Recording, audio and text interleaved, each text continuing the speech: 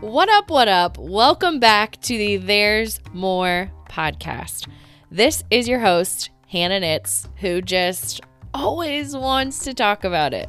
Seriously, like, you name the date, you name the time, I'll show up and I'll talk about it. And that's the more in our relationship with God.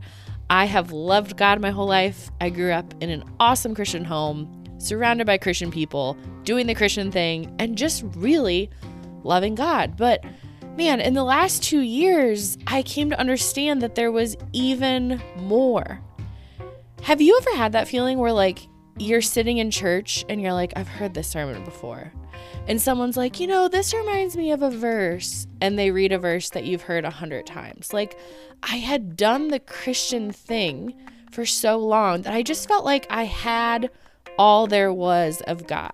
And then, bam, God blew the lid off. Yeah, last year, 2019, God opened my eyes to the more, to this unending moreness and enjoyment and beauty that there is in this close, growing relationship with God. So that's what the podcast is, and that's what we talk about as often as I can. So this week is a guest speaker. And the talk that I'm bringing you, not trying to sound dramatic, but is the best message or sermon that I heard in all of 2020. I'm serious. And it was one given by one of my best friends, by Laura Veal. So Laura and I were teaching together at our local church here in Akron, Ohio called Grace Church. And we taught this class called There's More. Very on brand. And we taught through my favorite thing that we talk about here on the podcast of what it looks like to experience the more with God. But we taught it in a classroom type format in this 5-week group. So 1 week of the teaching, Laura and I called The Shift. And both of us taught on these major shifts that happened in our understanding of God. Essentially, a big change that we both experienced internally that helped us experience and enjoy God in this new way, like unlocked the more. So my teaching that day, I taught on something you've heard me talk about before here on the podcast, essentially that God wanted my desire and not my doing.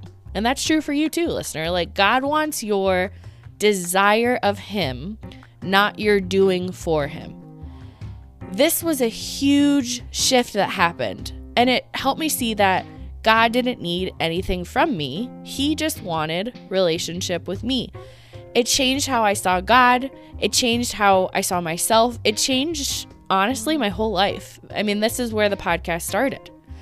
So Laura shared an equally world-shaking shift that was different, but just as impactful.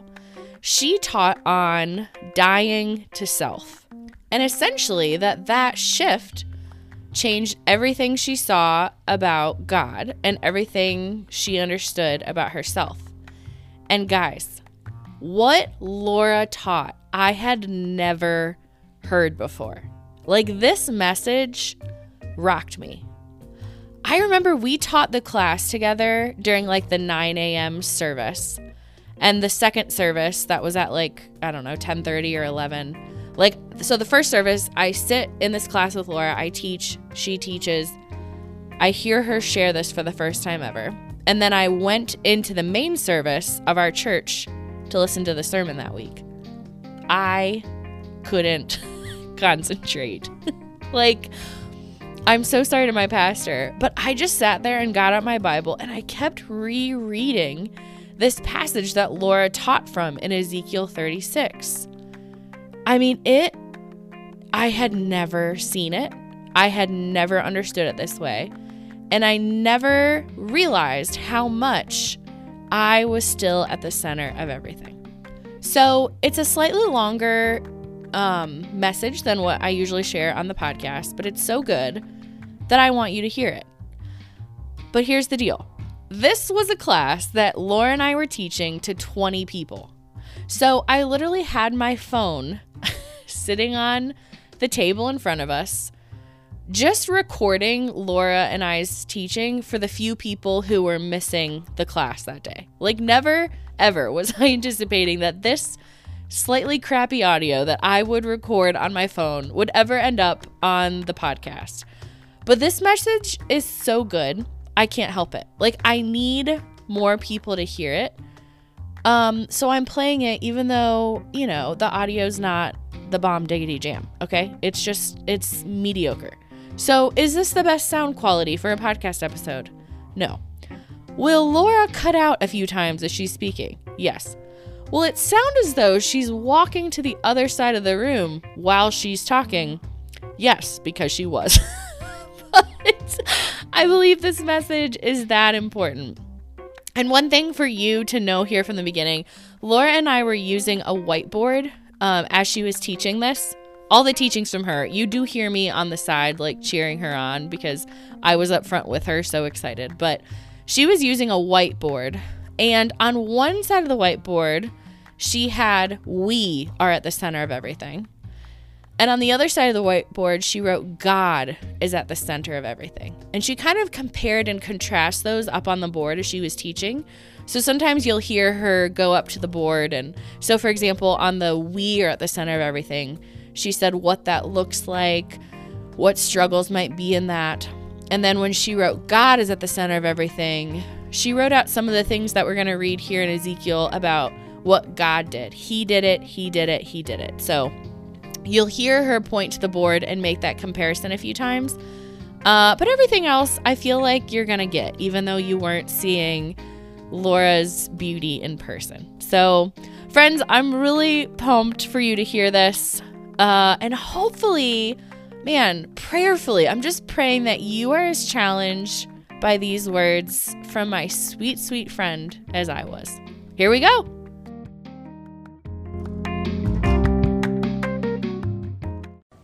If someone said, explain like the biggest change that you feel like has happened in your life in the last few years, the simple wording would just be this coming to an understanding of dying to self that I never understood before.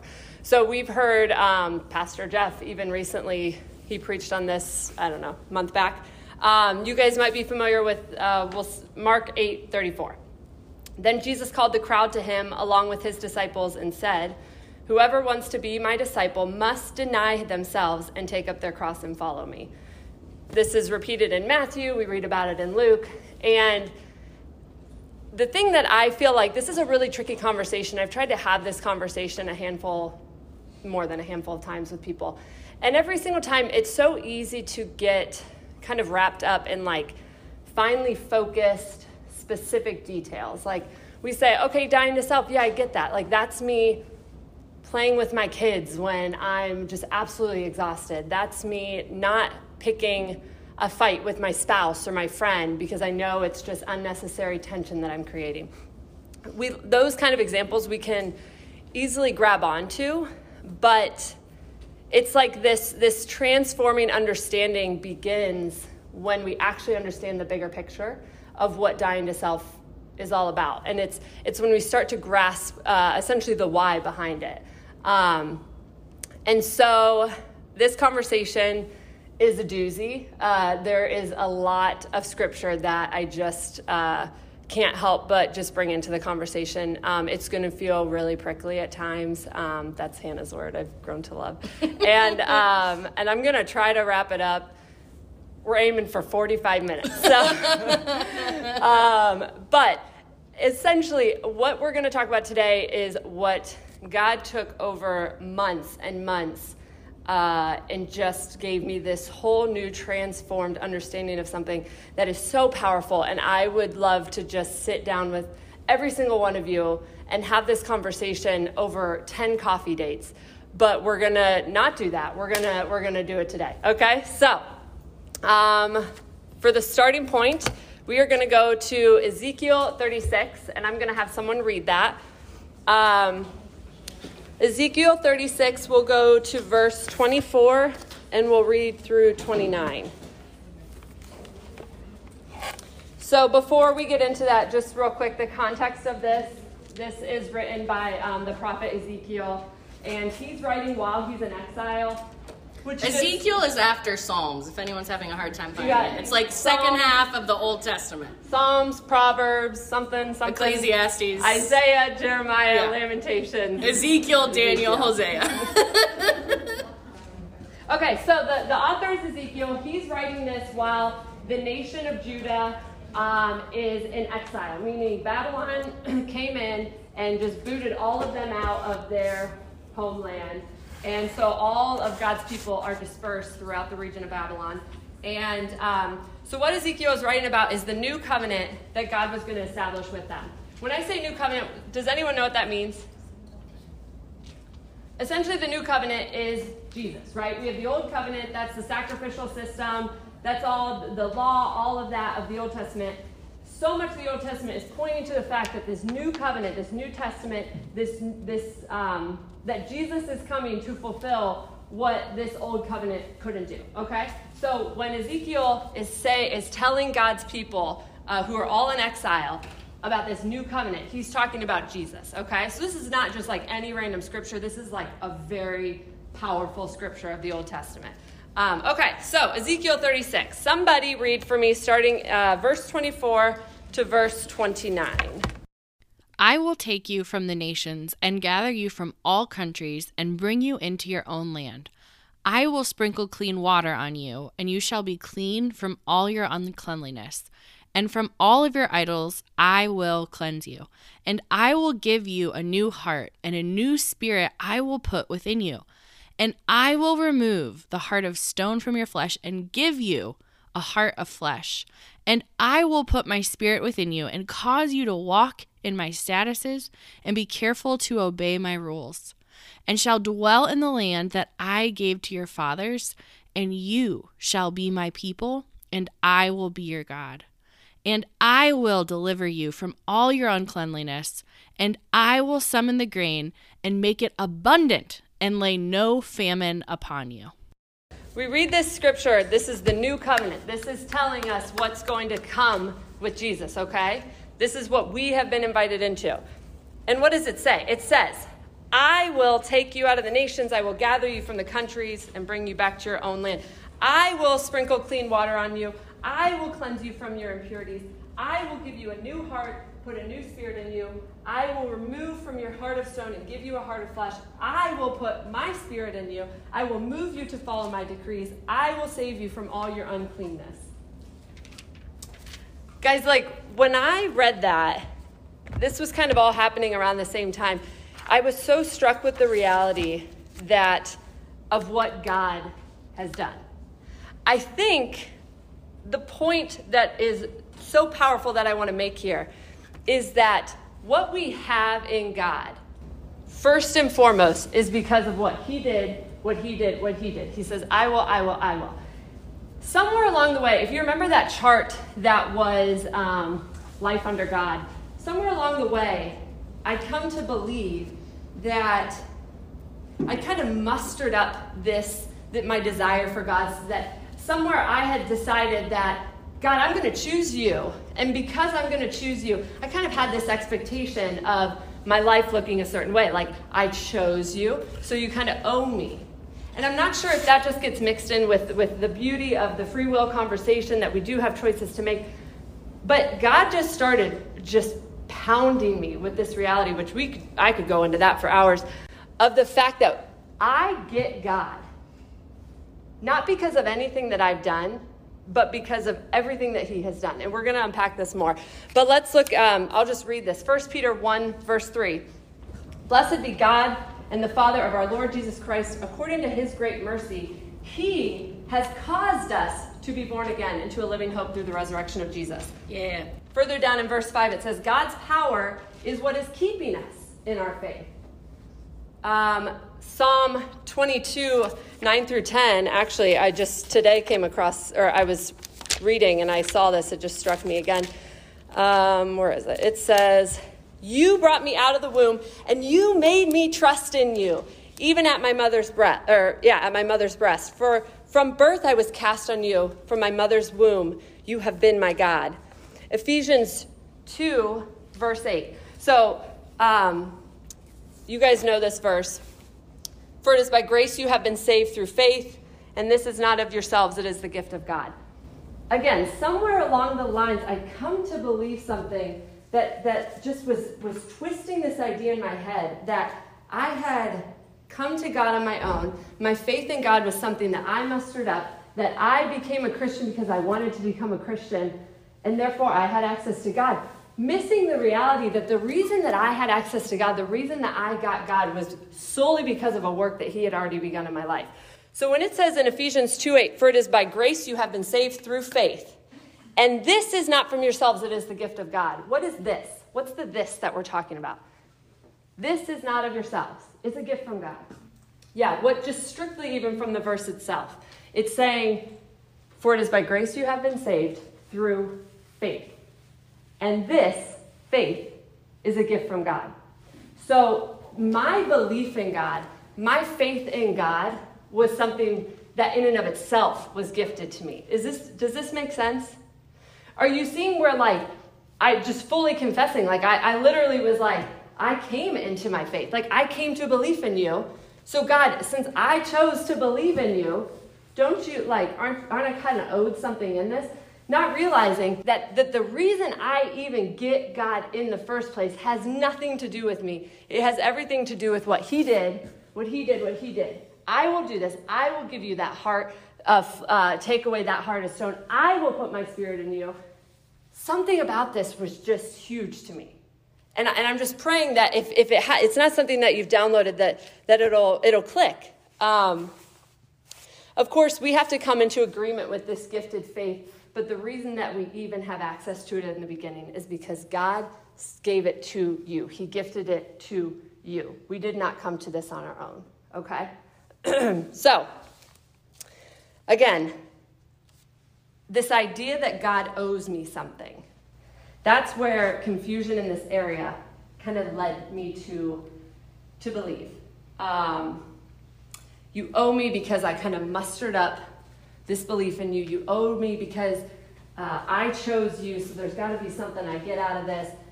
Missing the fact that I couldn't come to this on my own. I already said this. John 15:5 even says, apart from me, you can do nothing. John 3:27 says, a person can only receive what is given them from heaven. The only reason I have access to you, God, has nothing to do with me. It has everything to do with you. All right, so how do we know this? Okay. So aside from verses like Ezekiel 36, the stuff I just talked about, how do we know that the sole reason that I have access to God is solely because of what God did? I'm just going to ramble off these pretty quickly. But actually, I'm going to write, this is the word. All right. Are you guys familiar with this word? Depravity? I don't know. It kind of makes you feel icky. Romans 3:10-12. We know this. There is no one righteous, not even one. No one does good, not even one. We've heard that. Romans 8:7 says, the mind of the flesh. So when it says mind of the flesh, what does that mean? It's us without his Holy Spirit. It's us functioning without his Spirit. It's in our humanness. So the mind of the flesh is hostile to God. Romans 5:10 says, we were enemies to God. Genesis 8:21 says that every inclination of the human heart is evil from childhood. This is just a sampling, by the way. Romans 7:18, for I know that good itself does not even dwell in me. That is in my sinful nature. John 6:63, our flesh counts for nothing. 1 Corinthians 2:14. Let me see. I was thinking about this morning. I didn't have time to write it down. 1 Corinthians 2:14, it says, the person without the Spirit does not accept the things that come from the Spirit, but considers them to be foolishness.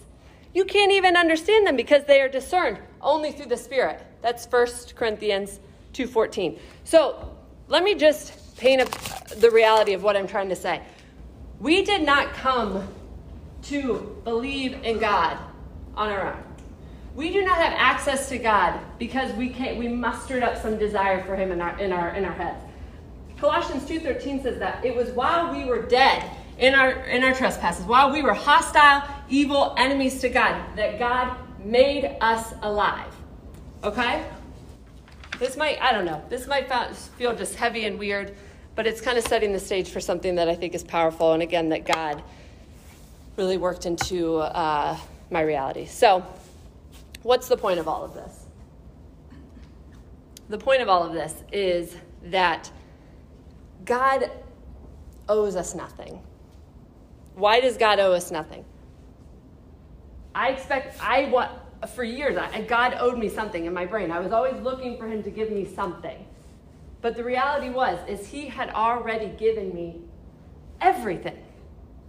Like the creator of the universe already gave me, this hostile enemy who had no interest in him, he gave me everything because he did it. He began the work to give himself to me. Does that make sense? Yeah, I'm into it. Thank you. It's good news. So I have the dwelling of the Spirit. I have access to the Father. I have the anointing of our minds. I have access to relationship. I literally have everything that matters in this 80, 90 years because I get God. Do we understand? This was really, it just was unraveling this reality that he owed me something. And the crazy thing is that he does bless us. Oh, he gives us so much blessing in this life, but he doesn't owe us any of that. Because what we have is our creator. We have the one who gave us life, wanting to be with us in the physical life and then have this forever life together. It's the whole point, okay?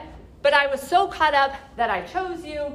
You owe me something. My life should look this way. And I had to come to the reality that God owes me nothing because he already gave me everything. And I didn't get myself there. I didn't get that access on my own. I was this, but he did this. And so now I get God. Okay? All right, so this is when it gets really prickly. That was the appetizer. Hope you liked it. Actually, I do want to look at this. You mentioned Psalm 23, Kayla. This was just this morning. She said, I said I had a good time with God this morning. She was like, well, I hope you didn't add anything to your talk because it's already too long. And he did. So Psalm 23, just highlighting the fact that he owes me nothing because he already gave me everything. We're going to actually come back to the psalm a couple times, so you don't have to turn to it. But the Lord is my shepherd. Verse 1 says, I lack nothing. Okay? Just keep that in your mind. We'll come back to it. All right, so now to the prickly. So why did God go to these lengths that he did? I will do all of these things. Why did he do it? I had a feeling no one would want to answer. Let's go back to Ezekiel 36. Again, very prickly, but it's awesome. Stick with me. You guys are amazing. I'm going to read this one because it feels a little weird. Here we go. Ezekiel 36. We're going to start in verse 16. Again, this is the Lord speaking through Ezekiel to his people. They're in exile. He's setting the stage for all that he's going to do in order to redeem the brokenness of his people, okay? Because they can't do it on their own. So it says, again, the word of the Lord came to me, Son of man. When the people of Israel were living in their own land, they defiled it by their conduct and their actions. Their conduct, was like a woman's monthly uncleanness in my sight. So I poured out my wrath on them because, that's what it says. That's crazy. So I poured out my wrath on them because they had shed blood in the land and because they had defiled it with their idols. Okay, here we go. I dispersed them among the nations, and they were scattered through the countries. I judged them according to their conduct and their actions. Again, feels prickly. And wherever they went among the nations, they profaned my holy name. For it was said of them, these are the Lord's people, and yet they have had to leave his land. What does he say in verse 21? I had concern for my holy name, which the people of Israel profaned among the nations where they had gone. Therefore, say to the Israelites, this is what the sovereign Lord says. It is not for your sake, people of Israel, that I am going to do these things, but for the sake of my holy name, which you have profaned among the nations where you have gone. I will show you the holiness of my great name, which you have profaned among the nations, the name you have profaned among them. Then the nations will know that I am Lord, declares the sovereign Lord, when I am proved holy through their eyes. Then he sets up the stage. I will, I will, I will. Then verse 32, just to remind us one more time, I want you to know that I am not doing this for your sake. Whew! Oh man, that feels heavy. Tell me if you feel weird right now. Give me a little head nod. Yeah. It's a little weird. It feels a little weird. Stick with me. It's pretty awesome. Here's the reality that somehow I was missing. First off, that at the center of God's purposes is not me. At the center of God's purposes is God.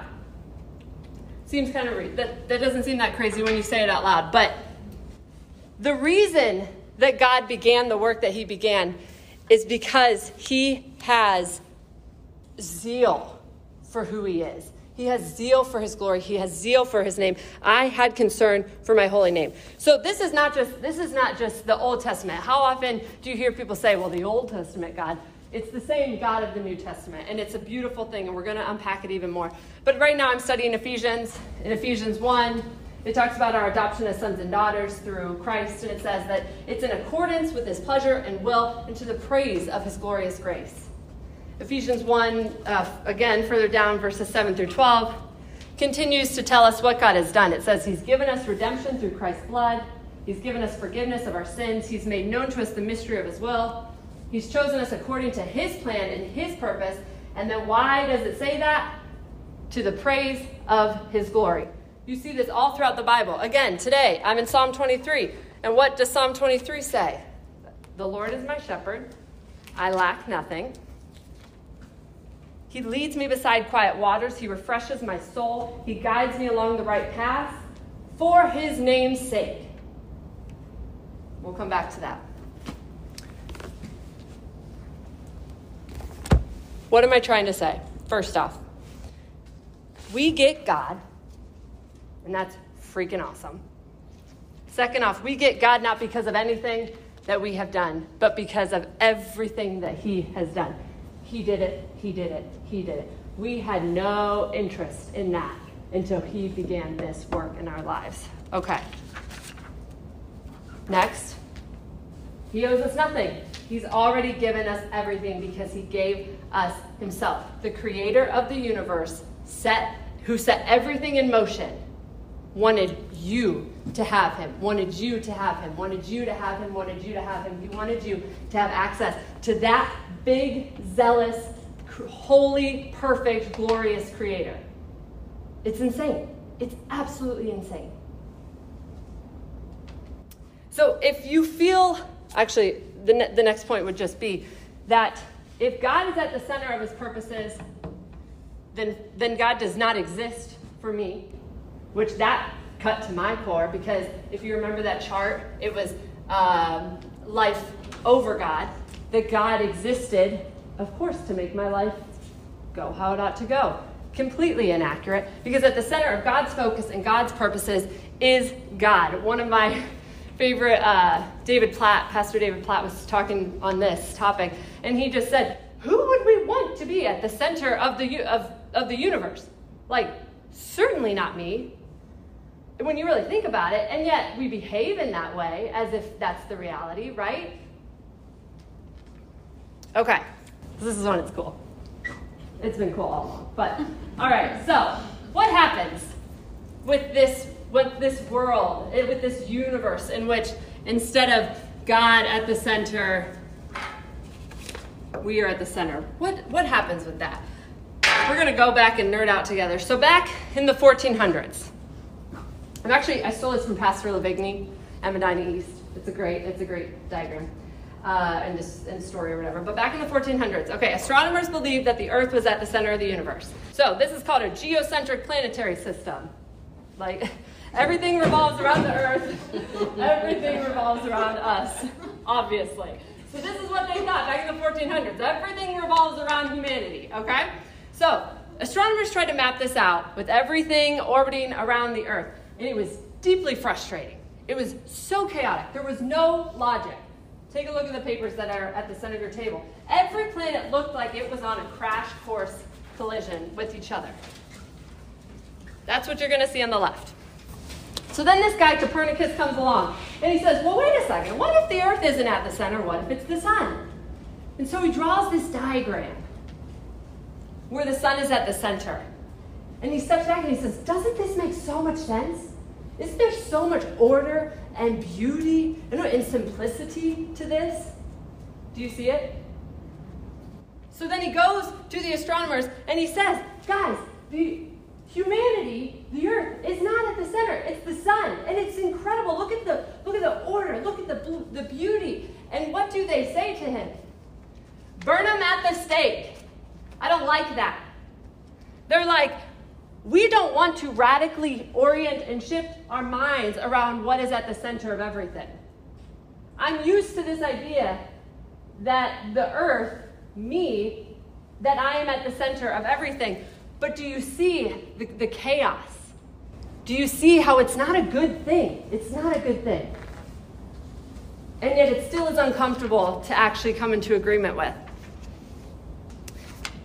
The conversation of dying to self begins to take hold when we finally recognize the beauty of putting God at the center of our purposes. When we recognize the fact that we get God, and that is freaking awesome. And we have this access because of his purposes, his glory, that he would take this and invite that into this is insane. It's beautiful. When this starts to become a reality, then this shift of dying to self is no longer this ticky-tack conversation of, well, I guess I don't pick a fight about this, or I guess I can let go of that. It's like, if I get access to this because of everything that you did, if I had no business being within the center of being with you in these purposes, but I get this, I get God. When we come to that reality, then we can start to let go. Because these 80, 90 years are going to be complete chaos, like the picture, if this does not click in our brains. There's this quote by one of my favorite pastors. He says, this is Matt Chandler, the reason it's such a good thing that God is for God is because I've been set free from the universe being about me. Do you know how much conflict, how much anger, how much frustration in your life is birthed out of you thinking that the world is about you? I do know this. Do you know how much of a better human being you are? How happy you are if you understand that ultimately everything is about God and not about you? And then this is the best part. It is a freedom that few will taste. Nobody in here would think that they're smarter than God or that they're acting like God. No one in here is going to be like, I am God, because if you did, we would call you crazy. But the problem is, while you won't declare it, you'll just live like it. This was me. I had all these kingdoms that I built up, and I was at the center. My kids, my marriage, my relationships, everything orbited around me. And it just brought chaos. It brought frustration. It brought everything that you should expect it to bring. Because we have access to God, and that access puts God at the center of our lives. And I was trying to orbit around myself and pull him in every once in a while. You can be a part of this. Missing the whole point.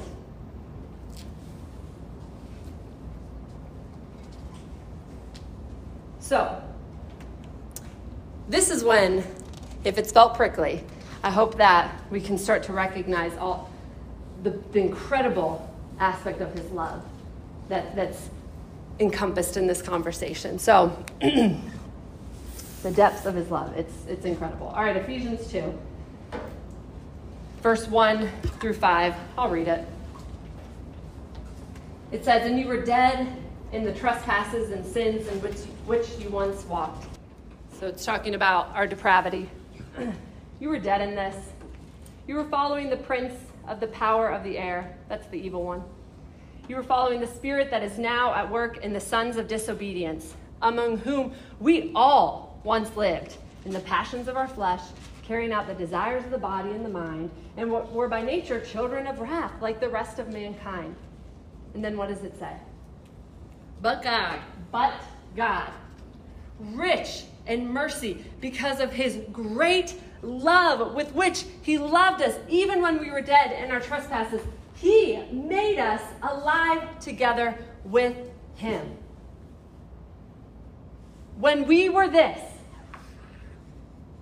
God did this. And he did this so that he would be glorified, but he invited us into that.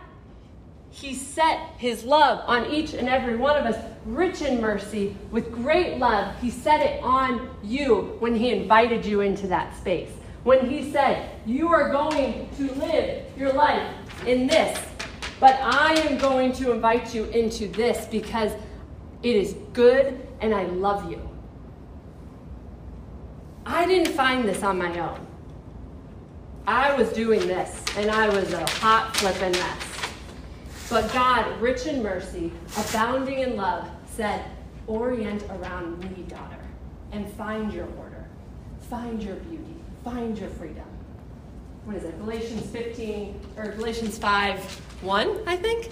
For it is for freedom that Christ has set us free. Free to no longer be orienting around something that is just going to end up chaotic. Collision after collision. Okay. Romans 8:29, you don't have to turn there, but it says, those God foreknew, he also predestined to be conformed to the image of his Son. It goes on in verse 30 to say that he then called us, he then justified us, and then he then glorified us. I will. And here's the cool part. The word foreknew, if you remember from last week, I get real amped on this. Is it gnosko? Is for, meaning before. Gnosko. Aww. What does that mean, friends?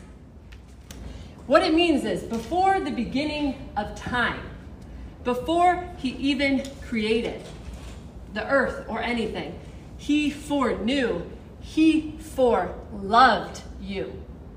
He set his love on every single one of you before you even had breath before you were even a thought to your parents. Before creation, he foreloved you. And because he foreloved you, he brought you into this, in which he is at the center of everything. His namesake is what is gloried, because it is in this space that we find order and beauty to our lives. 1 John 3:1, see what great love the Father has lavished on us, that we should be called children of God. And then this is one of my favorites. I do want to turn there. Psalm 5. I'll read it because I'm on a roll, having fun up here. Having fun up here. Now.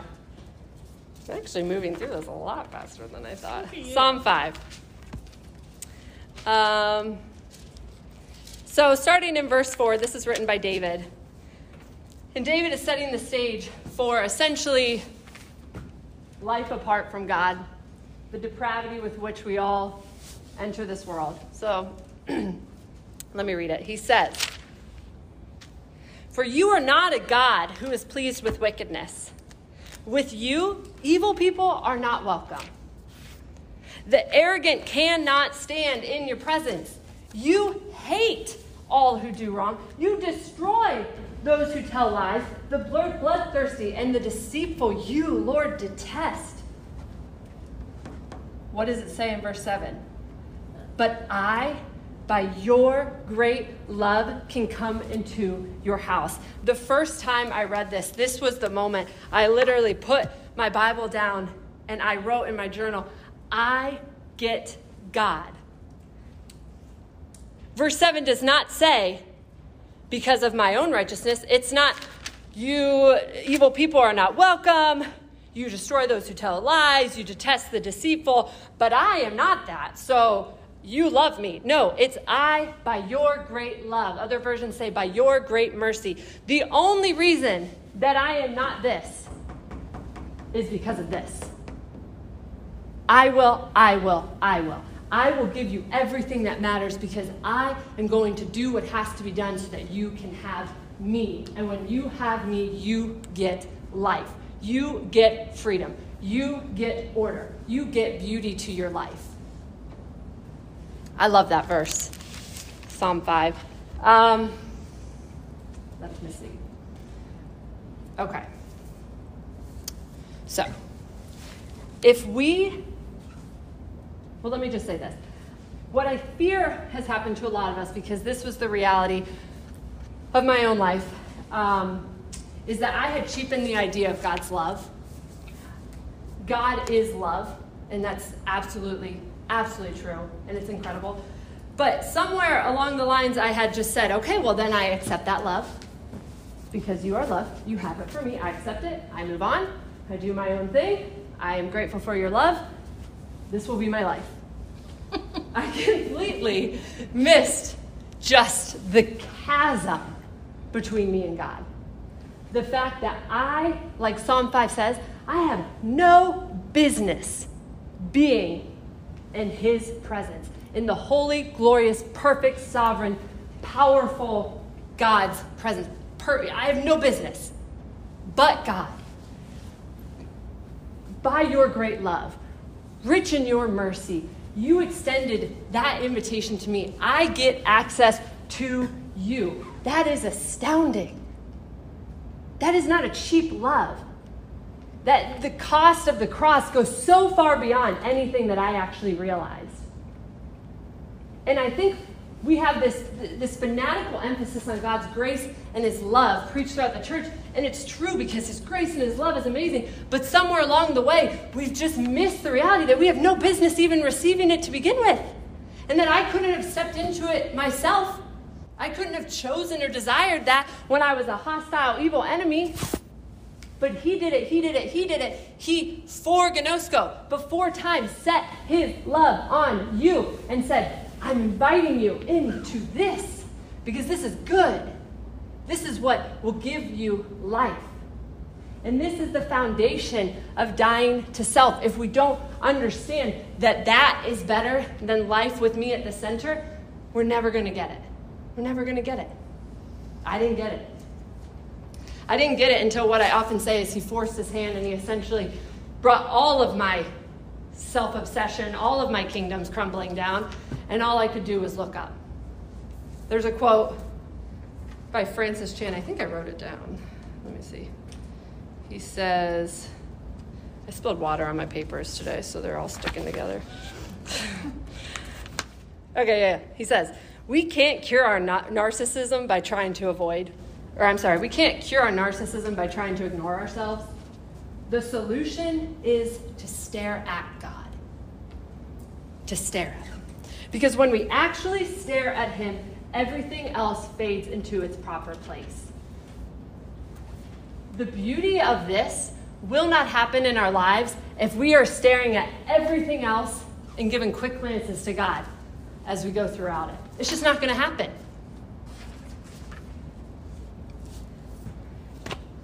Right. I need a drink. It's awesome. Love you. 10 out of 10. Okay. We're getting to the end. This world, friends, as we are very aware, is crazy. It's hard. It's overwhelming. It's scary. 1,000 difficulties that we are going to face in our lives. But write this in all caps. But we get God. That craziness, that hardship, everything that we are going to face in our lives. At a women's event I was at Akron on Purpose a few years ago, one of the speakers said, we can do this with God or without God. But the only reason that I get to do this with God is because he did it, he did it, he did it. He gave me the access to him. Do I care? Am I taking hold of that? Or am I just trying to do this on my own, going around, circling around myself day in and day out? Can I fix my narcissism by looking up? We have an anointing. 1 John 2:20, I say this all the time. We have an anointing from the Holy One. He did it. He gave us this anointing in our hearts and in our minds that knows deep down inside this is good. There's got to be a shift towards it. It's a spirit-moved thing, but we have choices to make along the way to step into that. And we'll talk about that here in just a second. But I do want to turn 1 Peter 1:18 through 19. My sister knows this. We're studying it together in our life group. 1 Peter is at the end. It's after Hebrews. That's all I got. Find it. I'm struggling too. Here we go. Okay, 1 Peter. So yes, it says, so that we know that we know that it was not with perishable things such as silver or gold that we were redeemed from the empty way of life handed down to us from our forefathers. I like how the ESV says it. You were ransomed from what? When you hear ransomed, what do we think? I was ransomed from my sin, right? But guess what it says? You were ransomed from the futile ways, the empty life that was passed down to you from your forefathers. So when the rest of culture is telling us, live with you at the center, this chaos, this is normal, this is how we live, this is what these 90 years look like, this is what's been passed down to us generation after generation, this is how my mom was, and my grandma was, and her grandma, this is what we're familiar with. But what did God ransom us from? From that futile life, that pointless way of living, this empty life, as the NIV says. It is a good thing that God is centered around God. It is a good thing that his purposes are for his glory and his namesake, because if he was centered around us, that's a disaster. But we have got to make a shift in our minds to see that what we got invited to is this. Not the chaos of our own universe around us, inviting God in bits and pieces, but just the full-fledged denial of myself at the center. I'm yours, God. You can have your Bible back. Ephesians 2:12 through 13 is another one I love. It's a good one. You write it down and you can go back to it if you'd like. But it's reminding us how sweet it is that we get God. It says, remember that at one time you were separate from Christ, excluded from citizenship in Israel, foreigners to the covenants of promise, without hope and without God in the world. But now in Christ Jesus, you who were once far, far away, you have been brought near by the blood of Christ. So in this life, here and now, in this world, although we were once separated, hostile enemies, we are now brought near and united to him. We have this anointing so that we now know his promises. We can remind ourselves of his promises. We can cling to his promises, believing that they are good and true. We get his hope and we get God. It is insane that we have access to God when we have no business being in his presence. But he did that, he did that, he did that. For his glory and in love for us that existed before creation. So, the foundation of dying to self, this is it. It's from this reality that the little things and the big things get submitted, palms up, entrusted to God. This disagreement, I don't need to win it. This obsession with my fitness, I don't need to structure my day around it. This Instagram life I'm trying to portray, I don't need to be looking for my own glory. This job that's stressing me out, interfering with my family, interfering with my pursuit of God, I don't need to unwillingly cling to that. This house, this location, these friendships, this schedule, all of these things, God, I'm palms up to you with this. I believe that you have purposes for my life. And it doesn't mean that everything's got to change. It just means that I'm willing to let go if that is where you want me. But I wasn't even looking to let go. I was saying, no, I will cling to this. And because I chose you, you're going to make this go right? Isn't that how this works? Like, I'm spending time with you, so you owe that the things, the kingdoms that I've established are going to go well. And it's just not how it works. When we recognize who we've got, when we recognize what we've got, when we recognize how we've got him, why we've got him, then we are okay to surrender these things because our whole lives are centered and surrounding him. Everything we have starts and ends with God. And praise him for inviting us into that. So the last thing is just the reality if we're looking for practical. This is an ongoing work of the Spirit in our lives. I already said that. We cannot do this on our own. We cannot muster this up on our own. Apart from me, you can do nothing, John 15:5. But we have this free will. We have these choices that we can make. And if we want this to be the foundation for our lives, then we have to be willing to at least die, step into the death of my time, my way, all the time, right? This is how I lived my life. My time, my way. So God said, you want me? You want to live this life of beauty and order? Rather than sleeping in, again, this is my story, rather than sleeping in that extra hour in the morning, give it. Let's see what we can do. Rather than day in and day out turning to comfort and relaxation at the end of the day, give it to me. Let's see what we can do. Rather than zoning out on my lunch break, rather than Instagramming when the kids are asleep, these are the neutral things that are not neutral, and yet we have a hard time letting go of them. Why? Because we still think that we're at the center, right? It's not working. Last page. That's so dramatic. We will not get to a place where the Spirit leads us into the freedom and the beauty and the joy of self-denial. And therefore, we will not experience the more if we won't even start with the denial of my time, my way, believing that God at the center is a beautiful thing. When this sunk in, it just opened the door to this insatiable desire for him. Before that, wasn't there. But he forced his hand. He destroyed all the things that I thought orbited around me. Not destroyed. He just let them crumble to where all I could do was look up. And that just opened the door for this complete foundational reconstruction in which I realized that him at the center was the most beautiful thing, and that the fact that I even get to live that way is because of what he did, what he did, what he did.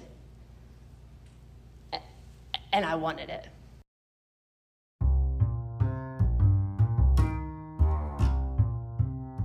Friends, I've had so many times since hearing this message from Laura where this question comes back to me of, Hannah, is God at the center or are you at the center? And while this message itself felt big and covering a lot of ground, if you could take it and start asking yourself that in all situations, it quickly becomes very practical and prickly. Like, it's hard. But friend, this challenge, this verse, this concept has been so big and hard, yet encouraging for me in this year. And man, my prayer, sweet listener, is that it will do the same for you. What would life look like if God was really at the center? Friends, thank you so much again for joining in and listening to the There's More podcast. I love knowing you're listening, and I love hearing from you. Just this week, I heard from Jessica Wade, who said that her and her best friend Katie both listen to the podcast, and then they get together or they message each other and they have discussions about it. Could that be any cooler? I love the idea of processing these things not only as you're listening between you and God, but bringing other people you love into the conversation.